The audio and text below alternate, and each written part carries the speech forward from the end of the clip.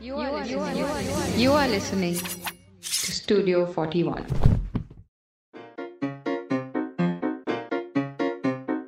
Hello and welcome to Quiz Time India. I'm your host and quiz master Aditya. Hi, my name is Abhinav Dasgupta and I'm really excited to be on this week's Quiz Time India.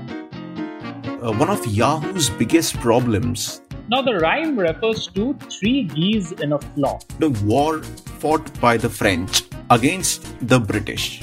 This is about a Frenchman who lived from 1611 to 1673. So David Bowie used a machine called the verbicizer. Right, Robert Maxwell and Rupert Murdoch. Welcome to Quiz Time India.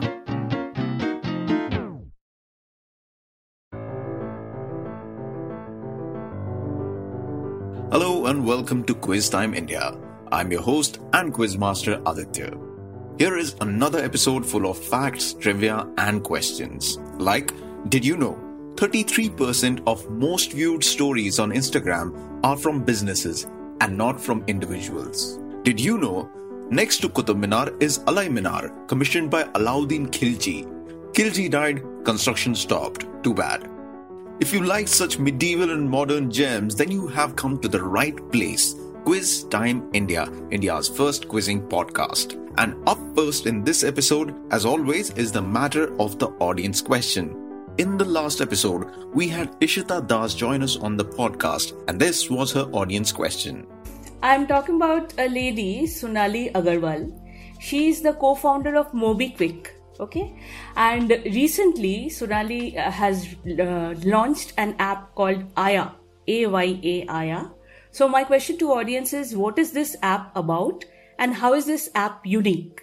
That's what I want to know. And the correct answer is Aya, which stands for As You Are, is promoted as a safe LGBTQ dating app in India. And the one to give the correct answer was Aarti Nair. Congratulations, Aarti. Very well done. Thank you so much for participating. Every episode on this podcast has an audience question, which is usually towards the end of the episode. Even this episode has one, and you can answer it over social media. And now moving on to this week's episode. This week on the podcast, we have Abhinav Dasgupta. Abhinav, when he's not promoting digital payments as director at Visa, he remains one of the mainstays of the Bombay Quiz Club, where he has been treasurer since 2012. A former president of the Quiz Club at his alma mater, St. Stephen's College, Abhinav has quizzed in all major cities in the country. Yeah, and he has to his credit 4 podium finishes at the prestigious landmark quiz, including winning the Mumbai round in 2011. As quiz master, Abhinav has been a regular at the annual Mumbai Quiz Festival since its second edition in 2012, having co-hosted the festival's flagship Mumbai Open Quiz in 2014, 17, 18 and 19. Along with several other quizzes in Mumbai, Abhinav has also conducted quizzes at quiz festivals and for quiz clubs in Kolkata, Hyderabad, Delhi and Pune. I am quite excited about having Abhinav here on the podcast. I have attended a few of his quizzes at the Bombay Quiz Club and it's an honor and a pleasure to have him here. So now, without any further ado, welcome to Quiz Time India.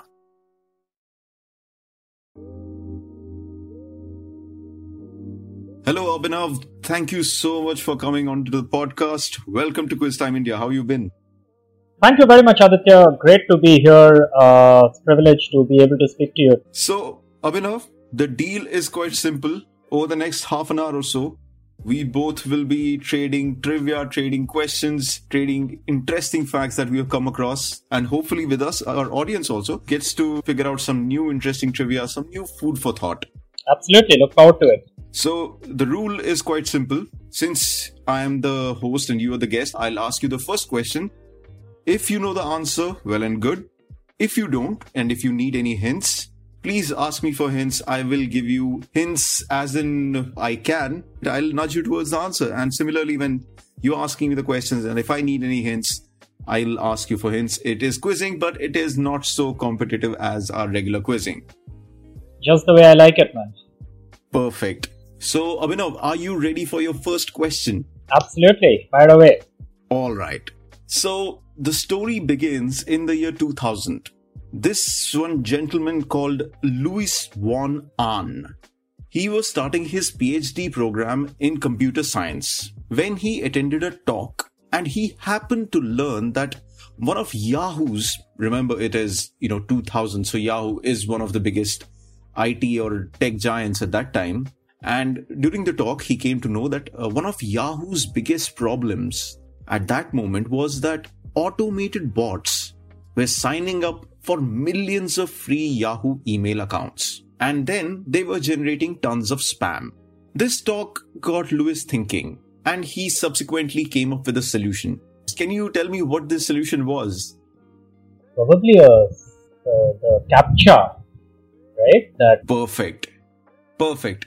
He came up with the idea of CAPTCHA. So these are the squiggly letters we type into a website to prove we are human. And the idea worked clearly. And what also happened is that he gave away the idea for free. He didn't make any money out of CAPTCHA. But now here is your main question. But years later, the same idea evolved into a new way for him to monetize, this time in the form of an app. Today, the popular app is valued at $1.5 billion. It is used globally and is seeing a big spike in growth while people are confined to their homes. Can you tell me, Louis von Ahn, the man who invented CAPTCHA, he used similar technology which he utilized in another app which seems to be doing extremely well, especially since COVID, since the lockdown? That is the question. I frankly have no idea, but since you said the same technology, take a wild guess and say Zoom for no particular reason, just because of the fact that it's shot up in valuation thanks to COVID. In fact, I saw the share price actually sinking the day Pfizer announced its vaccine. That is a good guess, but you are actually thinking on the right lines. So Zoom is one of the tools which is being used quite regularly and quite frequently ever since the pandemic hit. But that is not the answer. So, as I said, it was these squiggly letters that we use for CAPTCHA, the technology that you can write these weird letters. He used it in a different app. An app which uses these letters and machine learning to do what its job is. Is this that Google app, right? Is it called Google Lens or one of those? The one that converts handwriting to text? No, but you are sort of in the ballpark somewhere. Now you are at least thinking, I think you are thinking in the right lines, I could say. No, I don't know. Sorry, not okay. Something I follow too well. All right. So let me tell you something more about Louis von Ahn. I said he gave away the idea for free, right? But not entirely. He did get a gig using CAPTCHA. He got a gig with New York Times. So New York Times was having some trouble digitizing their backlog of articles, which goes up to like 100 years ago. Yeah. And they were using machines to do it. But every once in a while, there would be words which the machine could not understand. In fact, they actually call it the Times Machine, because you can go back in time to read the Times. It's called the Times Machine. That makes sense. Sorry, go on. So there were these words from the old articles, which were thousands and thousands of such words, which the machine could not translate. So New York Times gave it to Louis von Ahn, and Louis basically made those letters into CAPTCHA. So people like you and me and all over the world, we were basically helping the New York Times when we were filling in the CAPTCHA. So that was one thing that he did. He made some money out of it. But then he used that core of the technology, which was these writing letters and alphabets, into a different idea where you could teach people languages. So say if I have to teach someone Hindi, he used the technology of writing those letters into making a Hindi script, and then he put a whole lot of machine learning algorithms on top of it, and then he put that in an app which goes by the name of Duolingo. Yeah. So Duolingo is the app. It has been around for a while now, and ever since the pandemic hit, of course, it has seen a great spike because people were at home and they had a lot of time in hand. So Duolingo was the answer. Very nice question, Aditya. I didn't know Duolingo was valued at $1.5 billion. Pretty neat. Have you used Duolingo? No, not at all. I'm clearly not doing what most people do at home. All right. Now, it's your turn to ask me the question. Okay, sure. Please. But thank you. I think that's a tough one to match. But what I have for you, Aditya, is 5 questions that are largely themed on literature in some sense, but all the 5 are connected by a theme, right? And if you figure out the theme, you'll figure it out. If not, I'll anyway let you know. But don't worry too much about that. Just treat each question on its own. So here's the first question, right? So I'm referring to a traditional children's rhyme, as it was then called. And the first time it was published in an anthology called Types of Children's Literature, a collection of the world's best literature for children, right? And it was published exactly 100 years ago, so in 1920. It's a traditional rhyme, but it was published in this anthology called Types of Children's Literature. Now the rhyme refers to 3 geese in a flock, right? 3 geese in a flock, 2 of which flew in opposite directions. Okay, that's all I'm telling you right now, and if you need more hints, I'll actually tell you what the actual rhyme is. But all I'm telling you right now is that the rhyme refers to 3 geese in a flock, 2 of which flew in opposite directions. My question is, where or how exactly did the third one fly? All right. If that sounds completely vague, I'll actually tell you what the rhyme is. Okay, let me just get all the facts around. So, 1920, this anthology of children's rhymes was printed, and one of these rhymes or poems was mentioned 3 geese. 3 geese in a flock. Yeah. In a flock. And 2 of them went in opposite different directions. Right? Opposite directions. And we have to tell where did the third one go. Alright, so is it something to do with... Is it a translation of... No, it's an English. Is it an English poem? It's an English poem. Yeah. Okay. Very specific answer. A geese. Okay, let me just think. I was... Think about it, then I can tell you the rhyme. I can tell you the actual rhyme. So is this a part of another famous rhyme? No, not really. It's like a nursery rhyme. Think of it like a nursery rhyme. Traditional rhyme, anonymously written. We don't really know who wrote it, but yeah. Okay. It's first in print in 1920. So we have to tell which rhyme it is, no? Basically. No, you don't need to. You just need to tell me where the third one flew. And I'll tell you that part, where the third one flew is the title of a different book. Aha.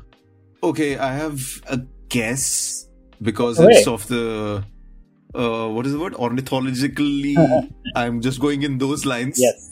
So it flew over the cuckoo's nest. Absolutely right, Aditya. That's correct.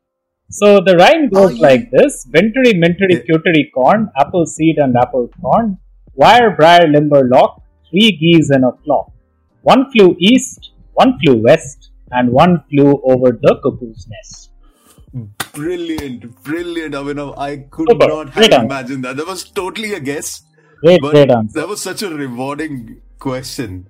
Aha. I never knew of this. Oh, brilliant. And I'm so happy with the first question. Yeah, well done indeed. And 1 Flew Over the Cuckoo's Nest, book by Ken Kesey. Probably most of us are familiar with the movie, 1975 film with Jack Nicholson, Louis Fletcher, which in fact was one of the 3 movies to win the big 5 Oscars, right? Picture, director, actor, actress, and screenplay. Made a clean sweep of 5. Which other movies have done that? Ben-Hur? No, not Ben-Hur. Actually, it happened one night in 1934, and then The Silence of the Lambs in 1991. So, Silence of the Lambs also. I didn't know that. Anthony Hopkins and Jodie Foster. And who was the director of the Silence of the Lambs? I keep forgetting his name. Jonathan Demme, I think. Jonathan Demme, I think so, yeah. Alright, Abhinav, that question brought a smile to my face. I really would not have thought for the life of me, but that was the answer. But here we are. Thank you so much. Alright, back to you. So, my next question is from a news item that came out recently, and I found it quite interesting, so I thought I'll make a question out of it. Have you heard of the Eurovision Song Contest? Yes. Not that I know too much about it, but yeah, ask away. Get to know some stuff. Ha. So it is an international song contest. It does say Eurovision. So basically, it's a song contest. Each country sends an artist or a band and they perform. And at the end, the jury picks out one winner. Now this year, due to COVID, there could not be any Eurovision, which is understandable. But the Dutch broadcasters, VPRO, that's the name of the broadcaster or the channel, they went ahead and came up with a contest which was sort of unofficial. But for all practical purposes, it was called Eurovision 2020. And in this contest, each team partnered with a rather unusual partner. So each country's team partnered with something really unusual. Can you tell me who was this partner? So you're telling me it's a different partner for each country, right? I mean, not like one single person. Same partner. Oh, the same partner who went with each of the countries. Yeah. Okay. Is it, again, sort of wildly guessing, is it someone like Smule? You know, What is Smule again? That music app thingy? It is not Smule. Or you need a person or something. Or I don't know, could it be karaoke, for instance? It's okay. You are thinking on the right lines that it is not a person that we are pondering upon. Was Smule something like Dub Smash or Musically or one of those apps? Yeah, one of those things where basically you have the actual singer singing and you kind of lip sync to it. It's actually pretty good. Okay. But no, I can't think of anything else. Tell me something else. So, as I said, it's not human, the Right, component which was added. It is something technological and something that has been in the news for a while. And 2018, Francois Pache, actually this thing has existed for a while, but Francois Pache in 2018 took it to a different level and created a complete new pop album, which was called Hello World with this partner. Does this help you in any way?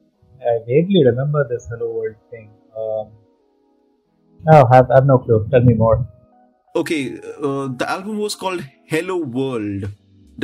What does Hello Yeah, World? Hello World is like basically what they teach you to code first, right? Exactly. So there was a reason why Francois kept the name Hello World for that album. Does this help you? Was it Alexa? Or Close-ish. or Siri or one of those guys. So I'll tell you the answer. Basically, they used an AI engine to compose music. Yeah. Okay, good enough. Yeah. So AI music has existed for a while. Right. You can go to YouTube and you can listen to a whole bunch of AI music across genres. In 2018, Francois Pache composed an entire pop album using artificial intelligence, and he very cheekily called it Hello World. So this year, because every country's, every performer was pretty much sitting at home in their different places. So this time, the Dutch broadcasters, VPRO, asked them to collaborate with AI. So Germany, their entry was, what they did was, they took 1950s and even before some old recordings of church choir singing a cappella. Okay. Fed it to AI, and then the AI worked on it. And of course, the humans also played some part in it, in some type of instrumentation, but most of the heavy lifting was done by AI. For Australia, they put sounds of koalas and kangaroos. What was Australia doing in Eurovision?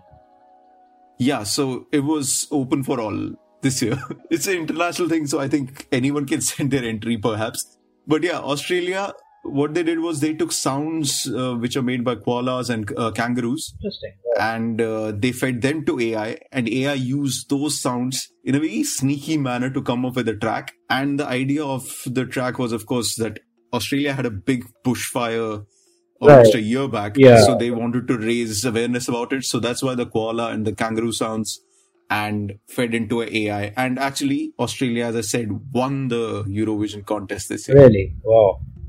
That's interesting. I mean, AI writes poetry as well and stuff like that. I'm glad that you mentioned it.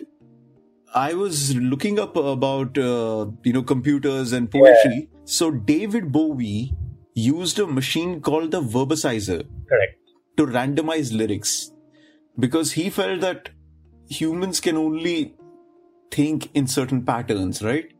So he would just take some words, throw it in the verbicizer rather, and the verbicizer would just rearrange the words. And some of his lyrics are actually made using that. Because he said sometimes the way computer processes or parses the words in such manner that it can have more than one sense. So Bowie has done that, and as you said, AI poetry is there. I'm sure Verbicizer wrote better than he did. I was actually listening to some Bowie today. I'll take offense to that. All right. It's time for your next question. Sure, thank you. So, we spoke about two birds flying east and west. My next question also has an east and west theme, right? So, sticking to this theme, the first two lines of a particular poem, it's a poem it's quite well known. The first two lines of this poem are wrongfully quoted as an example of the poet's inherent racism. I'll tell you that allegation is not unfounded. I mean, there are several other examples of racism in his works. But my point is that this is not one of them, right? Because if you care to read beyond the first and second lines, the third and fourth lines themselves say that when two equals, in this case the English colonel's son and a border chieftain called Kamal, meet, their only criteria for judging each other are character and prowess, and not accidents of birth or ethnicity or anything like that, right? So it's not that there is a racist theme in this poem at all, contrary to what people who just quote the two lines kind of promulgate. So, according to the opening lines, what will never happen till earth and sky stand presently at God's great judgment seat. All right. So, a poem written by, I'm assuming, someone famous. Someone very famous, someone we all know. Yeah. And his works or his thoughts have been bordering on racist rather, yes, on quite a few instances. But this is not one of them, although it may seem like it. Correct. If you just read the first two lines independently, that's what it seems. You read the rest of it, that's not good. The following lines are, could you repeat the lines? The sun and the... Yeah. So, the third and fourth lines say that when the English colonel's son and a border chieftain called Kamal meet, their only criteria for judging each other are character and prowess and not accidents of birth or ethnicity. Right? So, according to the opening lines, and I'm coming to the first two lines that are considered racist. So, according to the opening lines, what will never happen till earth and sky stand presently at God's great judgment seat? So, these lines, what will never happen, are the third, fourth lines? No, they're the first and second. Okay, so there is something in there. Yeah, there's something in there that is, and I told you that we stick to previous, that there's a link to the previous question, right? We saw two birds flying east and west. So that's the answer. Interesting. There are lots of... I'm just thinking of racist things one could say, but I can't think. I don't think that's the right line to go forward with. But let me just think. Sure. If you want more hints, happy to. Could you repeat the phrase, the line again? Something will never happen till earth and sky stand presently at God's great judgment seat. And that's actually a quote, right? I'm not making up those lines myself. Yeah. And the Colonel's son and an Afghan chieftain called Kamal, border chieftain called Kamal. Interesting. I'm now thinking who could be the poet. That's one way of thinking of it. That's the right way to think about it.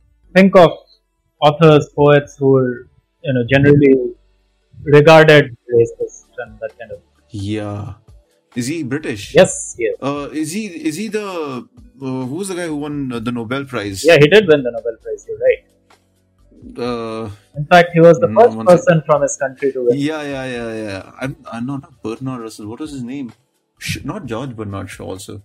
Shaw did win the Nobel 2 in 25, but before him. Yeah. Terrible decision, if you ask me, to give him the Nobel Prize while Tolstoy was still alive. Was he born in India? Oh yeah, very much so. Not there's Rudyard only Kipling. one name, right? Rudyard Kipling. Rudyard Absolutely. Kipling, yes. Absolutely. Okay. So it was Kipling. And now, what did Mr. Kipling say? I didn't know Kipling was closet racist or like maybe openly racist. Yeah, I didn't know about that. Okay. So what did Mr. Kipling write? Something to do with Mowgli? No, not to do with Mowgli. Okay. Although he did write that, yes. I thought maybe he started Jungle Book with these lines. I don't know. So, shall I give it out? So this is Yeah, please. So this is a poem called The Ballad of East and West, right? And the first line is probably the most famous of all.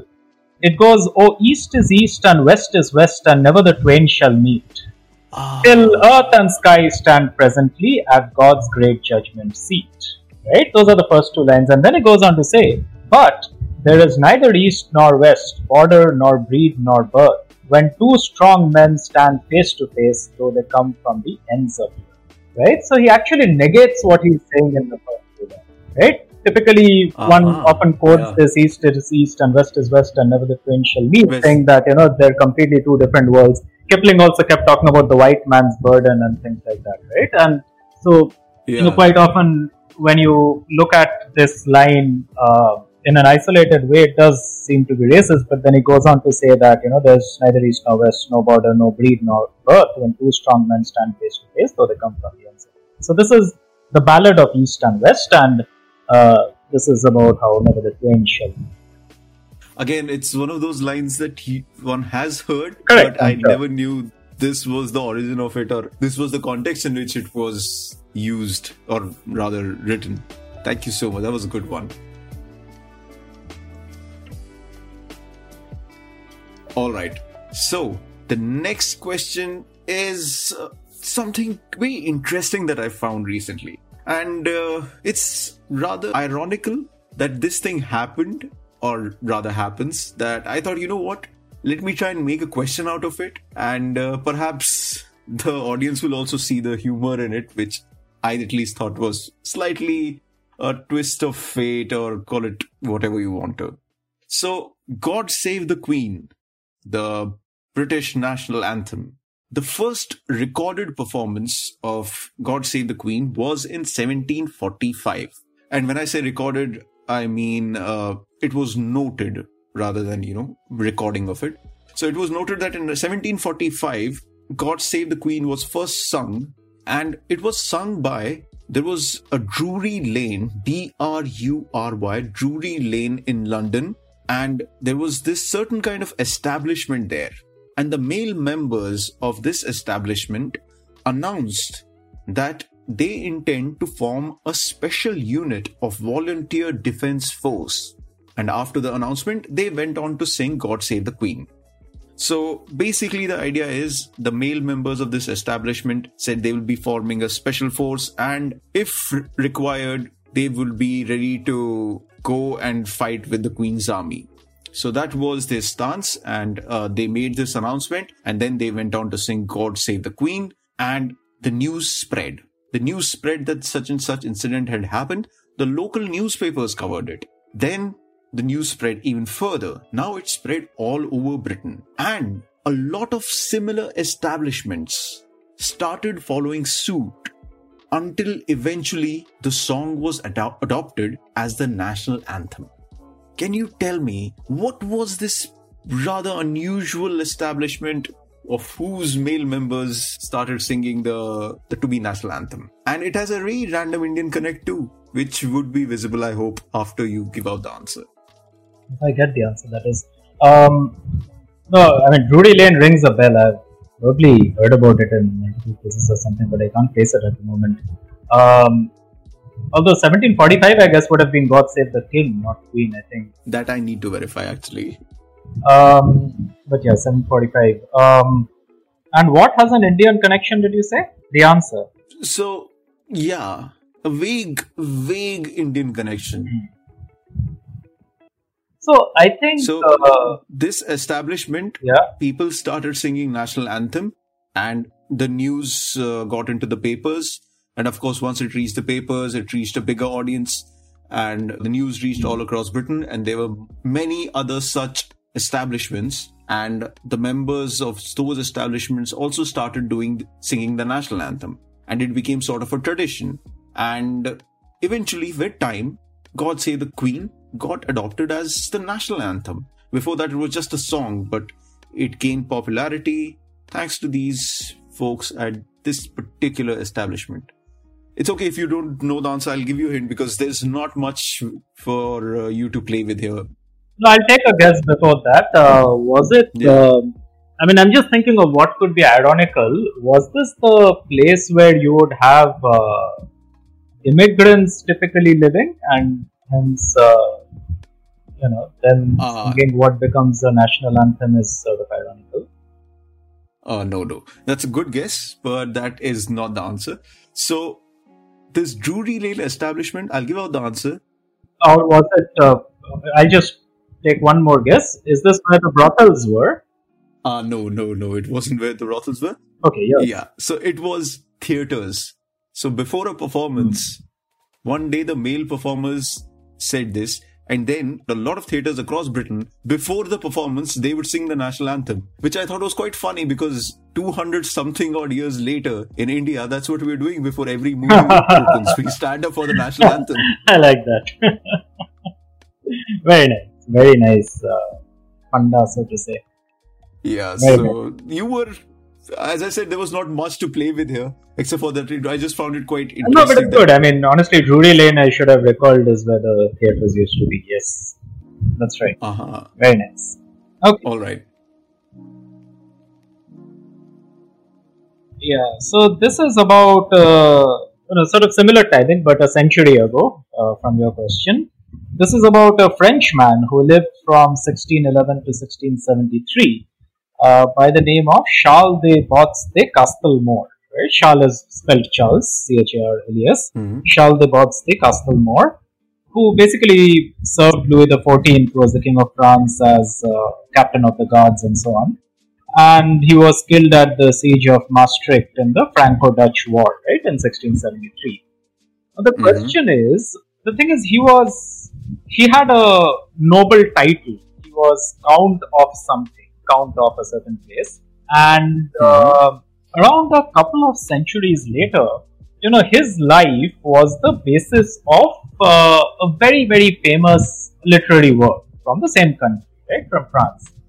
So the question is, what was this person also known as, right? He was Count of what?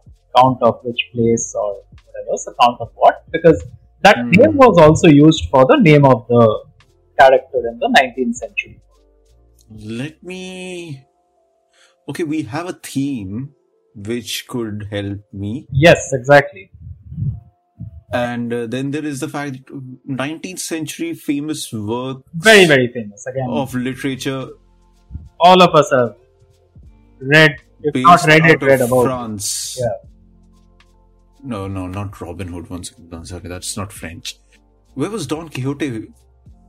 That was Spanish, and that was in fact in the early 17th century. Quixote and Shakespeare apparently died on the same day. Oh, I did not know that. Well, let me think about this. So we have an East-West theme going on, and then there is this French. Well, the East-West is not the theme. There's a different theme, which maybe I'll reveal after the last question, unless you get it. Quite interesting. Or maybe the theme is then. Anyway, so let me go back. France, 19th century, you said, right? Famous piece of work. Very, very famous piece of work based on the life of this 17th century guy who was a captain of the King's Guard, and this was the real guy. His name was used for that character, and it's largely a fictionalized account of this guy's life.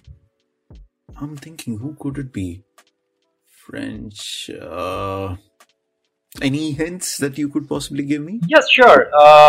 So, see, 19th century French literature, there are probably 2 or 3 writers who come to mind, and this author,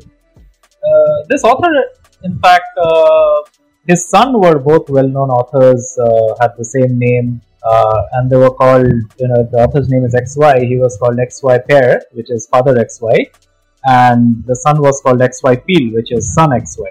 Right? They have the same name. Mm-hmm. This was written by the father. It's widely translated. We've all read the book as a kid.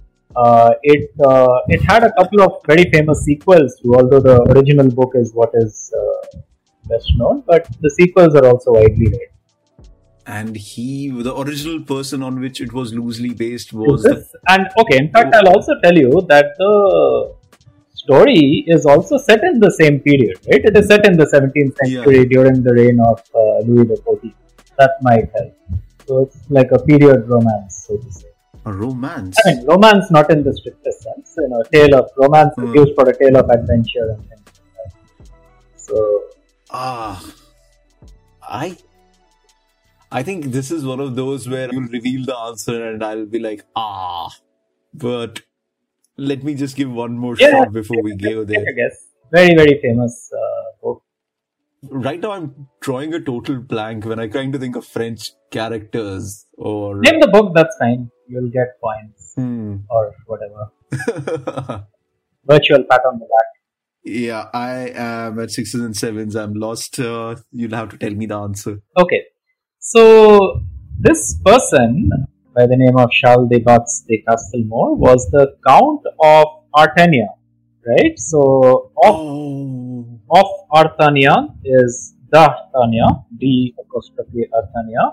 And in which book do the we... Three Musketeers. The Three Musketeers, absolutely. So, this is Alexandre Dumas. Alexandre Dumas, who was, Dumas père, and his son was Dumas fils, right? I didn't know that, the father-son thing. Yeah. So, Alexandre Dumas was in fact mixed race. Like, I believe his father was a mulatto. It was. Yeah, so quite interesting. Wonderful author. In fact, most of his stories were not written by himself. He had the stories were cooked up by a different guy whose name I am currently forgetting. But he was the one who actually put them to pen and paper. The actual plots were by someone else. And I'm completely blanking on the name, but the deal is that he, life kind of comes full circle because Alexandre Dumas actually died in complete penury. And this guy whose name, like I said, I can't remember at all, the whole deal about him not revealing his name was, him getting a lot of money in the process. So he ended up being fairly rich by the time he died. So, I was watching The Hateful Eight. Right. Have you seen the movie? No, I have. There's a passage about... so one of the characters is called D'Artagnan, and he is shown as a extremely racist person who is extremely violent also towards the black people on the plantation. And one of the characters draws this sort of ironical... brings it forward that, Alexandre Dumas was also, as you said, mixed race. So probably he wouldn't have liked so much if D'Artagnan was a racist. But yeah, that was the answer. I did not know that again. Thank you so much for this. It's all TILs today for me. And likewise for me.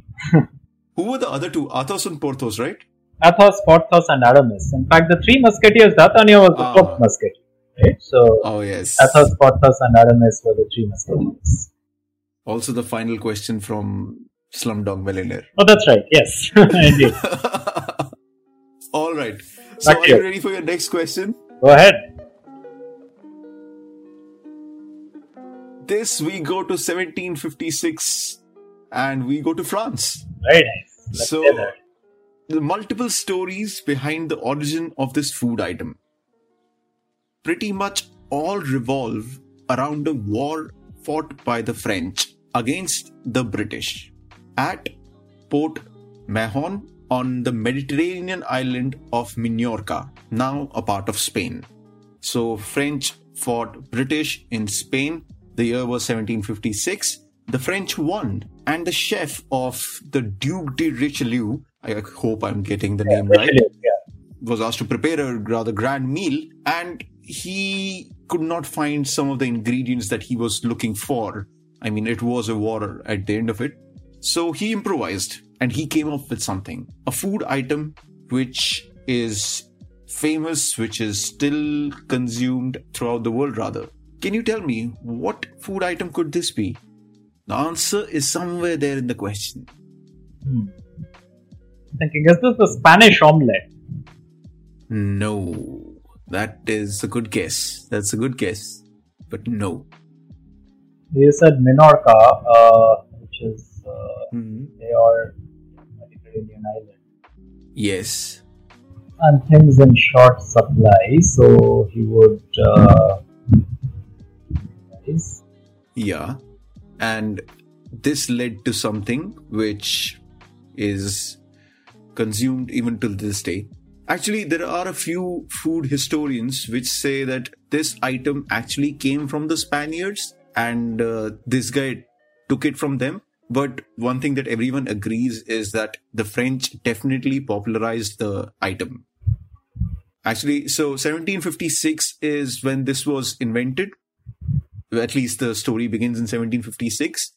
By early 19th century, that is another 60-70 years later, this food item had began to appear in German and British cookbooks dedicated to French cuisine. So that means the Germans and the British knew about it in the next 50 odd years, that they started mentioning in their French cookbooks, they started mentioning this item. And that was in 1800, early 1800. And then it made its way to the United States. So a lot of French chefs migrated there to US. And it is said that in 1838, a gourmet eatery Delmonico's in Manhattan was offering this item. That was 1838. And then it spread through America until in 1923, it was probably a slow news day. And US President Calvin Coolidge, the press asked him, what is one food item that you love the most? And the US President Calvin Coolidge said that he simply could not do without this food item made by his Aunt Mary. It went in all newspapers and everyone was like, oh, this is amazing. And everyone started consuming this food item. And, once things become big in America, they tend to travel all over the world. Yeah. And now all of us pretty much know of it. So that's the story of sorts behind this food item. So interesting. I don't know, really is. Can't be the croissant. I mean, but probably there much. Not the croissant. Yeah, is this what is colloquially called French toast? That was No. No, French toast is not French to the best of my knowledge. Most of these things with adjectives are from countries that are different from. It's like Spanish food. Yeah, like French fries is Belgium, if I'm not mistaken. So no, I give up. Tell me, what's this? So okay, I'll just repeat the thing again. Let's see if you get it. So French defeated British in Spain at Port Mahon on the Mediterranean island of Minorca, Spain. So this is okay. So mayonnaise is what you mean. Yes. I think I missed the name of that. Oh, I should have just. Yeah, Port Mahon. Yeah. And the food historians, as I said, some of them said that it was Mayonnaise a Spanish food item. From Mahon. They, right? Mayonnaise. yeah, so they called it salsa mahonesa, Right. and mahonesa became mayonnaise. So yeah, that was the story of mayonnaise. I should just have asked you to repeat the name. I completely missed that name. So the chef could not find a sauce, so he just improvised and took some eggs and butter, started beating them up until it got a consistency which was similar to that of a sauce. And the news spread, the story spread. It was all over France, and by early 19th century, as I said, Germany and British cookbooks dedicated to French cuisine started mentioning mayonnaise. Then the French chefs took it to America in 1838. At least we have the first mention of a store called Delmonico's in Manhattan, which was serving mayonnaise. And then in 1923, President Calvin Coolidge said that he simply could not do without his Aunt Mary's heavenly homemade mayonnaise. And then everything, that it just went. Very nice question. All right. Now, your turn for your fourth question. Sure. So we'll come from the fancy French and English literature to something more modern, also English. But this is I'm talking about fairly popular novel from 1996. I'll tell you who the author is. But it's a 96 novel which chronicles the lives of these two media barons called Richard Armstrong and Keith Townsend, again immaterial. And the book is based on two real life media barons, right? Robert Maxwell and Rupert Murdoch. Mm-hmm. So the title of the novel is, like I said, it's based on the media, right? Just keep that in mind.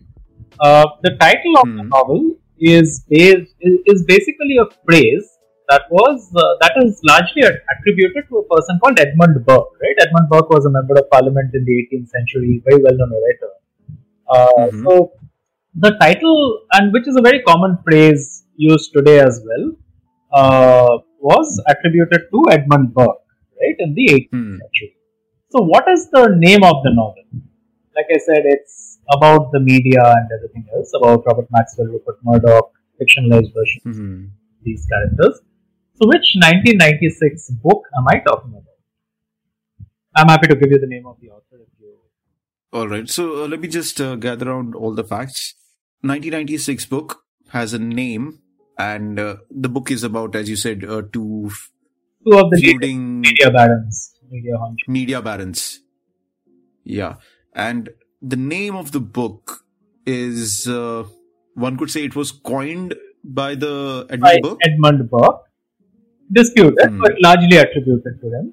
But it's a phrase still used very widely to refer to what I just spoke about. And, I'm thinking famous phrases which could be book titles. Yeah. Two words. Really? In addition to an article, the first word is the, but okay. Two word phrase. Okay, that helps, because I was thinking all Agatha Christie titles, and then there were none and things like that. Murder on the Orient Express. Although death comes as the end, and then Hickory Dickory Dock and whatnot, but no. So two words, dash something, and Edmund Burke was in 1800, you said somewhere? 18th century. 1797 is the usual guide, if I'm not wrong. But it's a phrase that's still widely used. Who was the author of the 1996? Yeah, the author was Jeffrey Archer. I've definitely not read this one, and not read actually much of Jeffrey Archer's work. But let's see, Jeffrey Archer, that is a good place to start. What was one of his famous... Okay. Actually, this is now just a guessing game for me, because I don't know of the Jeffrey Archer title, and I mean, if you could give me a hint, that could help. Otherwise, I would need the answer. Because... No, I'll give you the hint that I was withholding. I'll give you. It's a phrase used to describe the media. Oh, that helps. That's the one key thing I was looking for. So it must be the fourth pillar. The fourth estate. Fourth estate, yes, the fourth estate. Aha. So this is the fourth estate by Jeffrey Archer, and do you know what the three estates are? I mean, why is the media the fourth estate?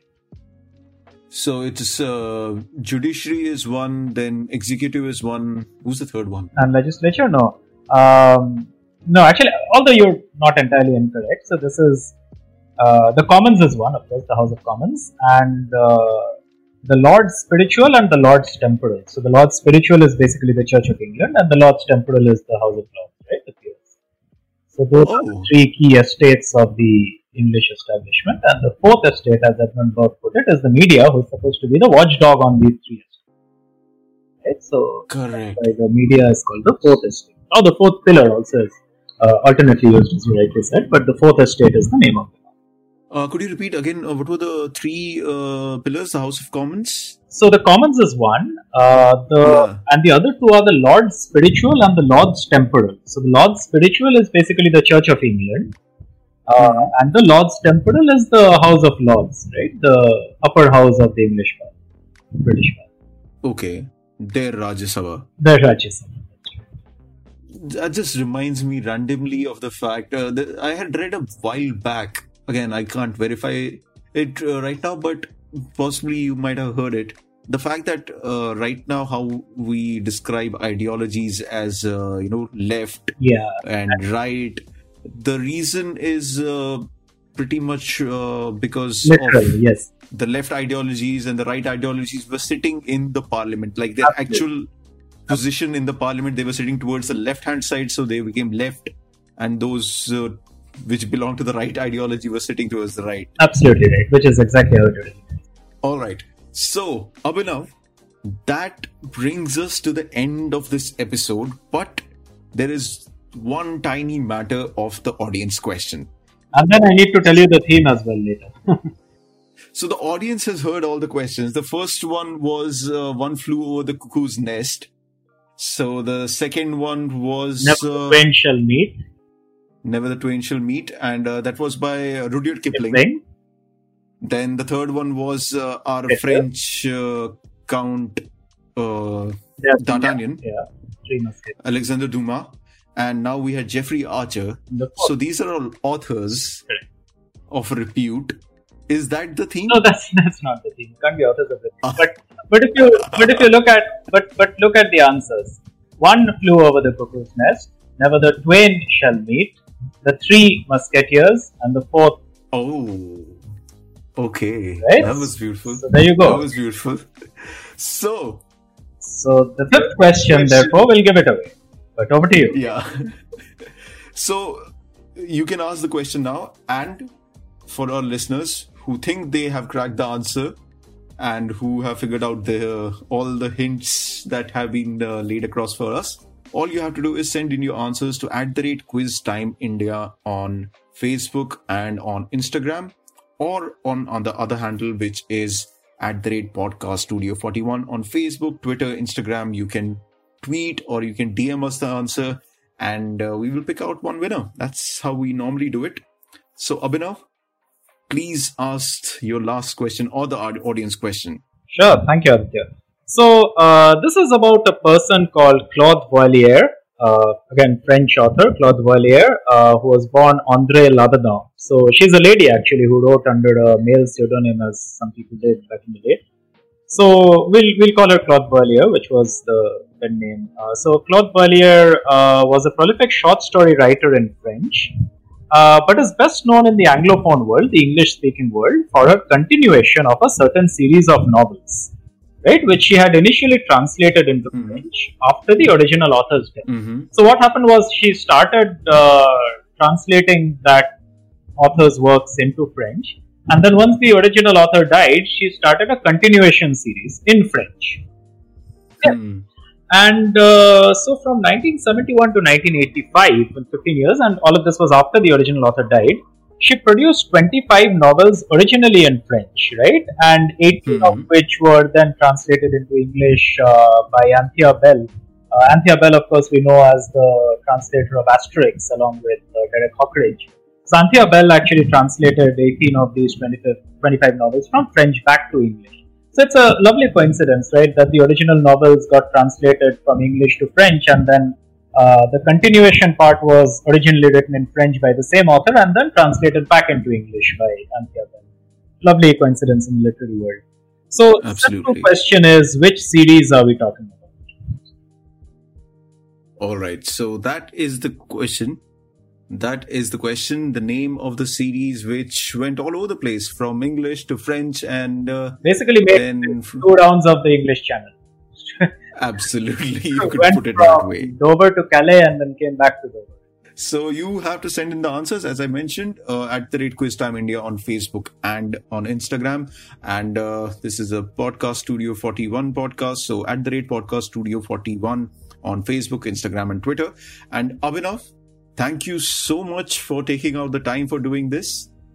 It has been an absolute pleasure, and I must say, if I can say that it's one of the episodes that I really enjoyed. Thank you for putting the effort for coming up with these questions, and I enjoyed the questions. Thank you so much. Yeah. Pleasure was mine, Aditya. Like I said, it's a privilege to be on this podcast. I've seen some of the other people who preceded me on this, so it's quite lovely to be part of that distinguished list. And thank you very much for your questions. Loved what you came up with as well. So really enjoyed it, and thanks to the audience as well for being there. And this marks the end of the episode. I hope you enjoyed it. The fact that you're still here and you're still listening tells me you did enjoy it. And once again, I'd like to remind you, share this podcast, share this episode with your friends, family, and colleagues, people who you think will enjoy it. Share it on social media, share it on WhatsApp. This is me, Aditya, signing off. Thank you for your time. You can thank me for mine.